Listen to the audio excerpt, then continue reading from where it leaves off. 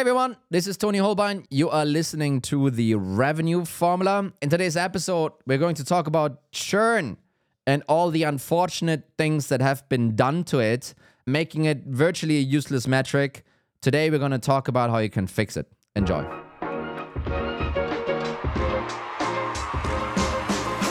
My sister was over with her family. And it was like 4 kids running around. Yeah. What we realize is, despite us being 4 adults, it was still tougher with 4 kids running around. You know, it's a little bit like when you scale up your company and you suddenly have so many more sales reps, but you have, so much more management layer. Yeah. It doesn't change things, that it's still so much more like headache, Well, we just started letting anarchy rule. Like, it's opening the bottle, sit down in the sun and just let the kids run. And then after a couple of hours, you're like, where's Robin? Stuck in a ditch, like. Yeah. No, you just need a fence. Yeah. That's what you need. That's Guardrails, That's you know? Rules of engagement, that's what you need. Yeah, that's what you need. It would be so great if that was the topic today. Yeah, exactly. No, but at least no one is dying, you know? That would mean... But that churn is kind of dying. Yeah, there you go. So, perfect segue again. Yes. I've been spending my entire weekend thinking about how am I going to introduce churn here. Yeah. And that's Kids how. run around. So, No, exactly. So we're going to try and save it in this episode, actually. That's what we're going to do. We're going to talk a bit about the problem that we see with churn today. We're going to get into what is it actually trying to measure. And then hopefully we're going to have a solution, some steps you can take to remedy that. And maybe also a little bonus on things you can do to improve churn. Meaning decrease it. Wonderful. Let's get into it. So, churn. I saw our wonderful investor Dave Kellogg do a presentation about churn. And I think it was titled Churn is Dead, Long Live NDR, something like that. And he really got into the nitty gritty around churn, how we started basically breaking the definition. Because it seems like there's not a standard definition for what it is. The thing goes, so obviously, NDR, net dollar retention or net retention rate, kind of how are we going to, piece it together? Yeah. What I think is so flawed on that statement, and obviously love Dave, but what I think is so flawed about the statement, well, if churn is kind of broken, how do you calculate net dollar retention? Huh? I mean, it's literally based on churn, right? And then the other thing is, Olafur and I, we just a week or so ago, we did a go-to-market live on hacking NRR. Yes, you can also, play around with the NDR and NRR metric and, also break it in the same way. Yeah. So it's like, I think all of that stuff is a little bit all over the place. And all of that has its own little, let's just say, little failures that are starting to appear more and more, right? And kind of especially churn. The idea was usually to use that as a way to figure out how long your customer cohort is going to be. Yeah. That was kind of one idea of that. So if you have 10% churn, then maybe some cohorts could be like for 10 years or something like that.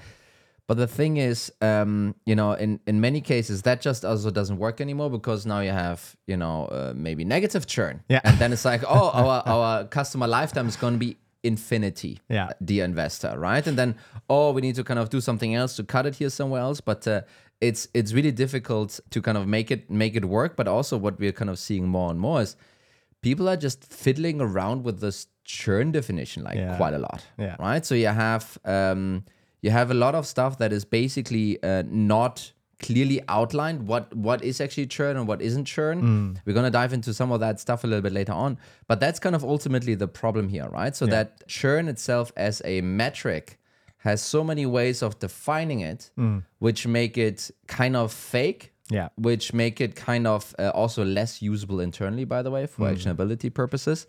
And then at the end of the day, if you played around with this thing so much and you can't use it anymore, why do you even drag it around? Yeah, it's busy work. That's what it is. Yeah.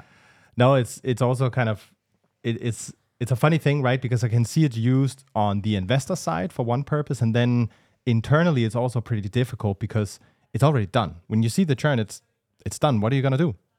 It's kicked in, it's in the books. So no, I mean honestly, I think the real intention behind churn is actually really nice and clean and clear.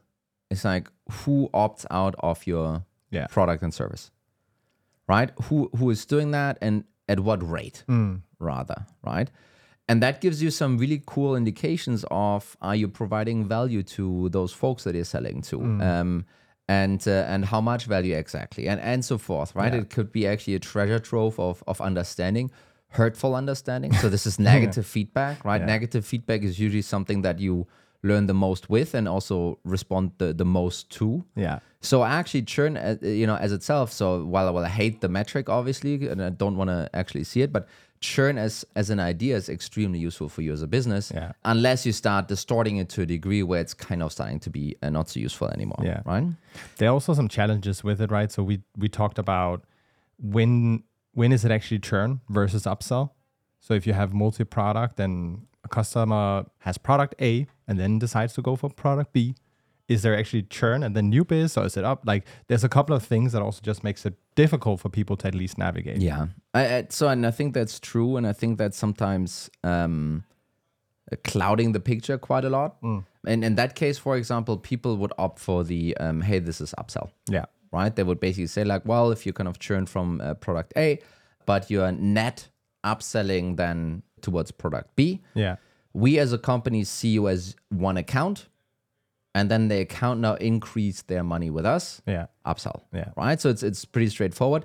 I can totally see that that starts to become suddenly difficult if you wanna report on a product level, and then you say, actually, no, this month actually we had churn here, and then there's something new coming up there, and I think it's hard to reconcile. But at the end of the day, you probably want to optimize towards showing the net result per account at the end of the period, which usually is a month. And then report on that. So I think that's okay. Kind of let's not make it kind of too holy. But generally speaking, kind of that's the approach, at least to NDR and NRR and upsell, kind of in that case, right? But so now that some of I think I wanted to actually mention some examples of how people calculate churn. Go for it. Just to kind of clarify on, is it actually really a problem, Tony? I just looking for a podcast episode here. Well, both can be true. Both. It's not mutually exclusive, my friend.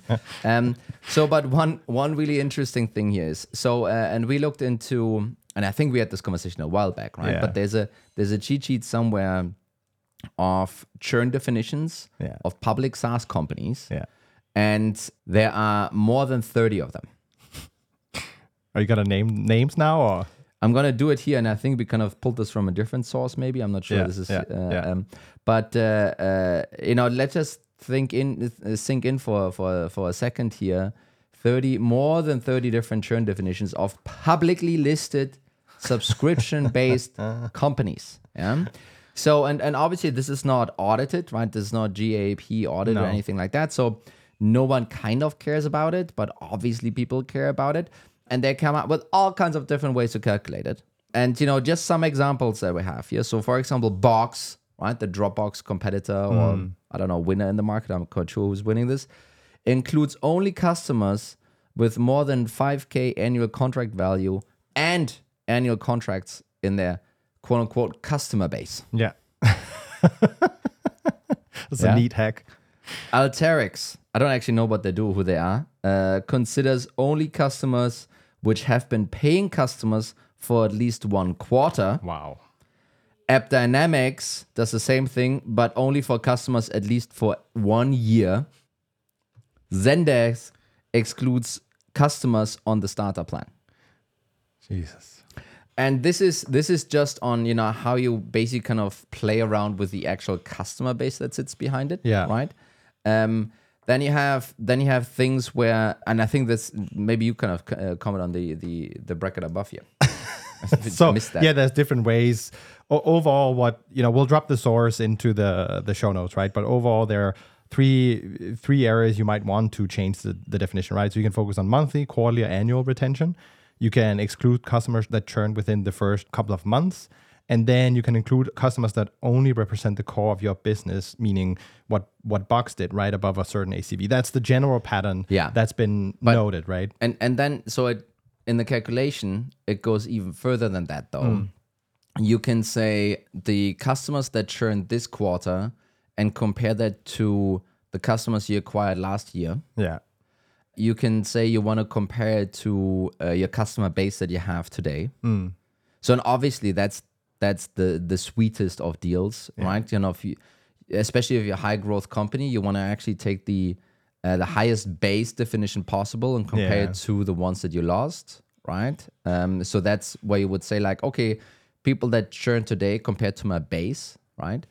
Then you could do things like, okay, churn compared to the baseline that we set, you know, the beginning of this year and so forth. I mean, there's like multiple ways to kind of go about it. The most brutal one is really the who could have churned versus then who renewed. Yeah. Yeah. And I think this is I'm not sure if it's the fairest one, but it's definitely the most brutal one, which basically then means if you have annual contracts, you can't compare your whole base against your churn this month because large amounts of your customer base were simply not up for renewal. No. They didn't have the chance to churn, right? Same if you compare it to last year's acquired customers. If you are a business that, and many enterprise companies work like this, if you're a business that basically only has multi-year deals, guess what's going to happen in the first year after? It's like, you know, no one is going to churn there, right? And basically kind of stacking it in a way where you say like, who has a chance to churn compared to the ones that then actually did. That is the most brutal gross retention rate you can calculate. So a question for the professor. I couldn't resist, right? So when you start tampering with churn, let's say you only include those with 5K and above. Don't you also do the same when you count AR?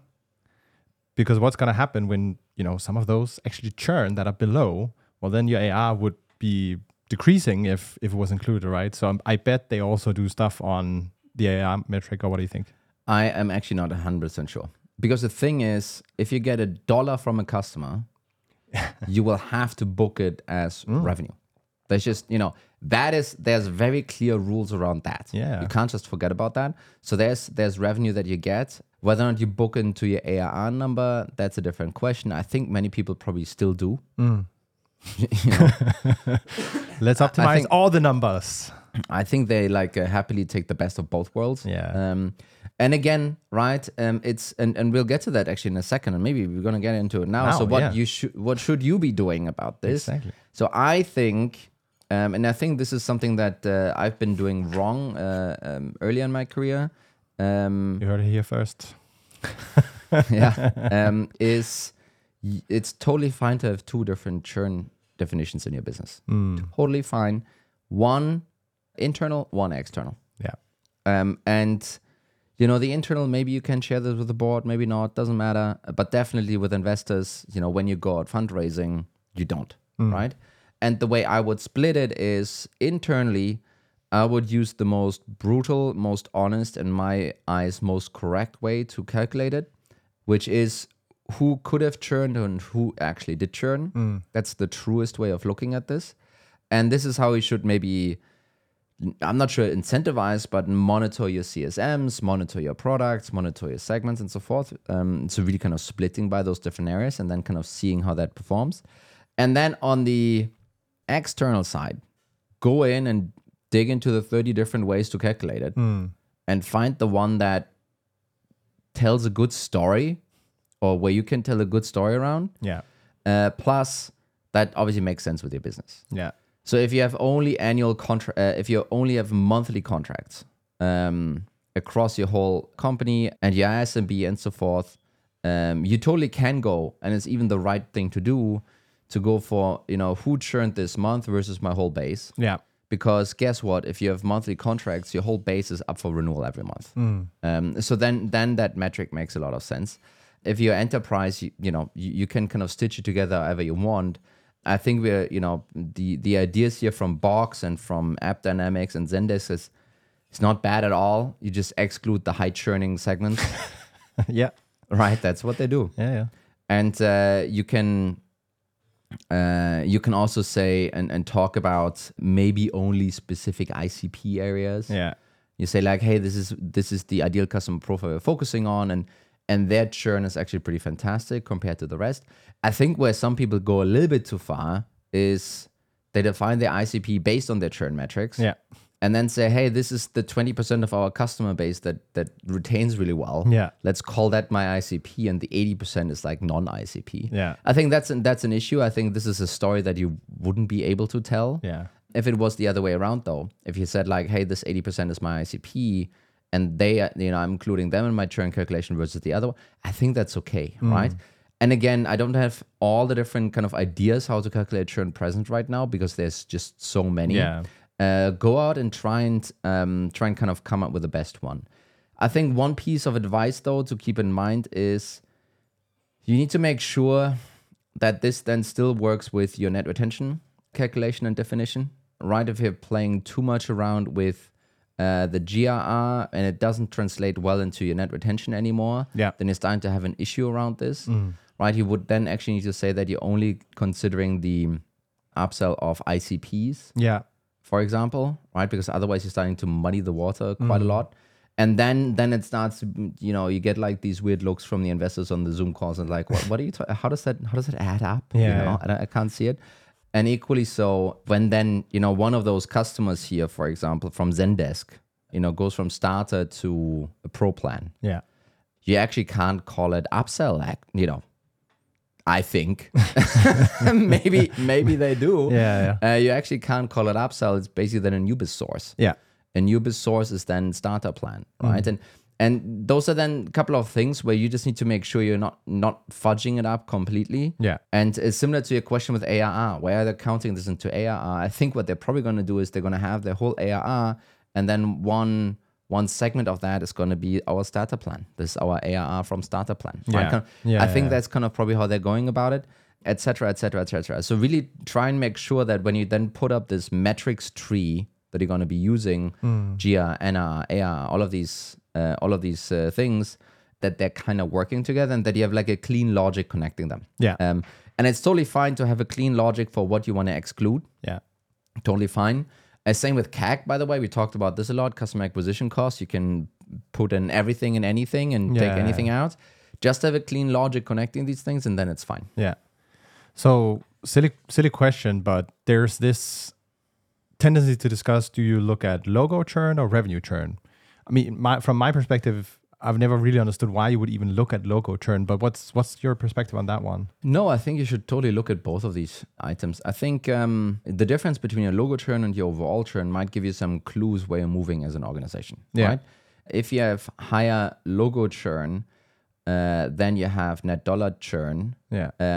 That means that the smaller logos are churning, right? And that's a great conversation to have with the investors. Like, look at this. We have more logos churning than dollar churning because it's the small ones. Yeah, we don't want them anyway. If that thing is flipped around, then suddenly that is not a cool conversation anymore. It's like, we're not really focusing on these guys, and it's just an outlier here. So I would probably analyze both. Yeah. But I wouldn't look at both on an ongoing basis. I would prefer the dollar retention over the logo retention. Yeah. The other thing we also talked about and why the definition you choose is so important is that there can be collateral damage, right? And this is also kind of, I think, how Dave Kellogg basically framed it, that you are using this metric for other metrics as well. Yeah, exactly. So it's really, and he talks about it in this. So one knock-on effect is obviously on net dollar retention. Like if you have it here, then you need to do it there. But the other thing is in lifetime value. And lifetime value, again, how's that calculated? You have your churn number is like 10%, and then you understand, okay, I have a 10-year lifetime times the money that I get from them, so then I have a 10-year lifetime value. And if you use the wrong churn number, you're going to get to the wrong LTV. That's kind of pretty straightforward. But now the thing is that you're taking this LTV number, now putting it into relation to your customer acquisition cost, that you also fudged, by the way. Yeah. And let's not include that and cost. now you get like some number that may or may not actually help you, right? And again, the logic needs to be clean, connecting all of these different pieces. So And I haven't done this myself. So I'm not even sure. Would you then exclude your acquisition cost from the segments that you excluded in your churn? And how does that whole thing actually work? But I think it's also back to the point you made earlier. You need to have a metric that you, in an operational purpose, can use. You need to be able to use it, and it means the number needs to make sense. So and you can have the split, right? You can have the internal. I think that's kind of the important differentiation here is the external stuff. It doesn't need to be actionable at all. No. It can be like all kinds of weird shit. What it needs to make, what it needs to happen though, is that it needs to make sense. Yeah. If it doesn't make sense, and you can, there are only two options here. Either the investor thinks you're stupid, not good. No. Or you're trying to cheat them, also not good. Both of these options not good. Yeah. So you need to kind of figure out, how do you kind of stitch these things together to make sure for the outside perspective. Yeah. And then obviously for the inside perspective, it needs to be super actionable. And those two things can live in separate worlds, right? If you plot them on a graph and squint at them, I think they will probably move in the same direction over time because they're affected by the same baseline underlying moderator effects of like what's actually happening here. Yeah. But the overall piece, the investor side doesn't need to make so much fucking sense. So let's say you've now gone and defined your metric for churn. You have an external one you don't care about it. That's the fuzzy one. And then you have the internal one. It's brutally honest. It's a clearly defined metric. How do you then start looking at churn? Yes. So I think one thing is split it out by the areas that are important to you, by product, if you have multiple products, by segment, if you're servicing different sizes of organizations, it could be by region. And why would you do region? Well, that might tell you something about the two things. One is maybe your product is differently adopted in two regions for whatever cultural or language reason. I don't know. But the other thing could be, well, maybe it tells you something about the team that onboarded them or the team that sold them or the team that, is servicing them, right? Kind of that might kind of give you some hints around that. And then obviously there might be other areas for you to, slice and dice the customer base with. And you should, please feel encouraged to look at those in different ways and calculate the gross retention rate on that. And you might find some things that, maybe won't be game changing. Oh, wow, now we need to kind of set the company up differently. Yeah. But they will help you to understand that kind of customer will actually be better for us than that kind of customer. Yeah. Right. And having that as a shorthand in management conversations, I think is extremely powerful. Obviously, go and measure it and track it and have an expectation how it should evolve. I think if you are looking at churn on those segmentations, on those dimensions, I think you will have a better understanding how your churn will actually end up being. So, look at churn in that way, right? Another way to then, let's just say, analyze it is actually to split it out into different cohorts. And in this case, cohorts, we're really talking about time cohorts. So let's call it vintages, right? Different vintages of customers. And this then really means, okay, you've acquired this customer or this set of customers in Q1 2020. And now you isolated, look at how many of those are still left. So that would be logo churn. Where is that cohort in terms of revenue? Is it above 100%? Is it below 100%? If you're only looking at churn, obviously it's only going to be below 100%. But what you want to do is you want to create a graph that plots each of these cohorts as a line graph, starting all of them at basically 0 days as a customer. So it's like very, it would be great if we could pull up a visual, visual here. But what you want to see is that your older cohorts are what they are. They're probably bad. Yeah. But each consecutive next cohort that you add to that graph starts to be better and better and better. Yeah. Yeah. And basically kind of you slowly the cohorts are rising. And that gives you an idea of maybe the product is getting better, maybe the way you've been selling it is getting better, maybe the way you're kind of servicing them is getting better. So this is really something that investors love to see as like the double click on churn. It's not to understand, okay, where's your churn number right now? but is it from a cohort perspective trending in the right direction, right? That's really what they want to figure out.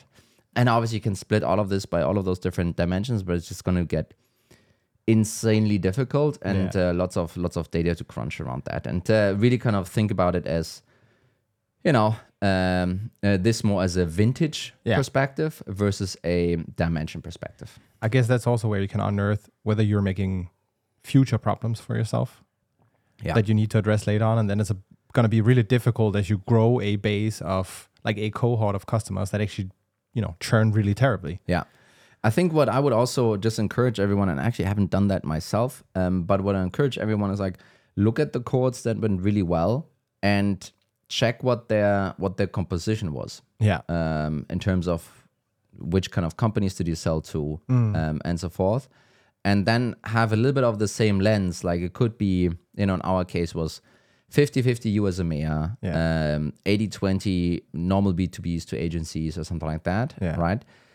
And have that as your expectation going forward. Now, when you close the next quarter, when you close Q2, look at your customer base and check if some of these things are veering in a different direction, right? Yeah. You might have more or less agencies, which might be good or bad for you. Yeah. But track it. You can even track it on an analysis basis like that to understand, okay, are we, to your point, are we setting ourselves up for failure by creating worse cohorts based on the composition of them, right?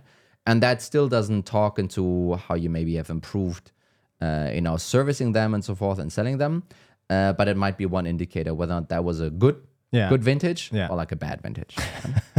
Yeah, it's like, it's like wine. Yeah, exactly. It's like you're so close to the analogy, just one step further. Yeah. Then we're there. And I think then the last item on this list would actually be kind of how to improve it. Yeah, change the definition. It's easy. So, we talked about hacking it easy, going low, upsell, no problem. Churn, just change the definition. Just throw everyone out of the metric that churns, then you have perfect churn. Yeah. Just do it like that. So those are the non-sustainable tricks you can use.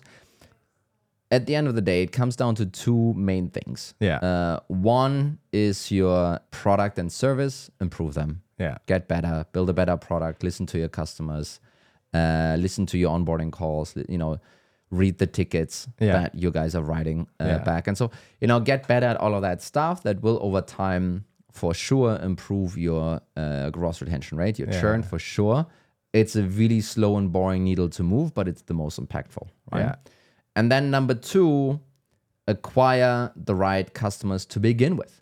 So if you're starting to say, hey, listen, only these kind of customers are, really in our customer base that we consider churn. These other ones, we couldn't keep them out, but they might grow into this over time. So that's why we're doing it. But really kind of, hey, this is the ICP and the non-BS, non-bullshit ICP that we're kind of gunning for. Then you need to ask yourself the question, cool, how can I get more of those? Yeah. And the really, really important difference here in the phrase and phrasing the question is not about how can I get only those. It's really how can I get more of those, which really means that what I've seen and people kind of get this wrong is some people just choke the funnel. Yeah. It's like, okay, we only want companies that look like that. Let's disqualify everyone else. I think that's silly. Yeah. I think you shouldn't be doing that. The real question you need to ask yourself is how can I get more of the ones that I really want? And that is, that's a whole other episode in itself, but it's, on your outbound, your SDR team, talk to accounts that match your happy customers. Yeah. On your messaging, tailored specific to the kind of accounts that you want and it resonates extremely well with. On your targeting on LinkedIn, focus it in and so forth, right? And when you do customer interviews and trying to understand better what to build or how to talk about it, focus on the happy ones. Don't focus on the ones that, maybe aren't core to you anyway, right? Yeah. And there's a bunch of other things you maybe can do in order to try and tweak it in the right direction. But that's, again, that's just scratching the surface on how to improve. I think the interesting piece is here often you look at churn and go, hey, how do we improve it? You discuss product, onboarding, service, support. But there's the entire step before to look at. Yeah. We've been churning out a lot of episodes. you go. Now I'm tying it into my wonderful segues into the outros. You know? That's right. That's right. Getting better 1% at a time. Dude, I mean, we had so many QBRs. I'm so happy that something is finally sticking. You know, Mikko? We didn't implement any of this, but I remember that thing about just 1%. I remember that. That's it. Thank you, Mikko. Thank you, Tony. Thank you, dear listener. Thanks, everyone. Bye-bye. Bye.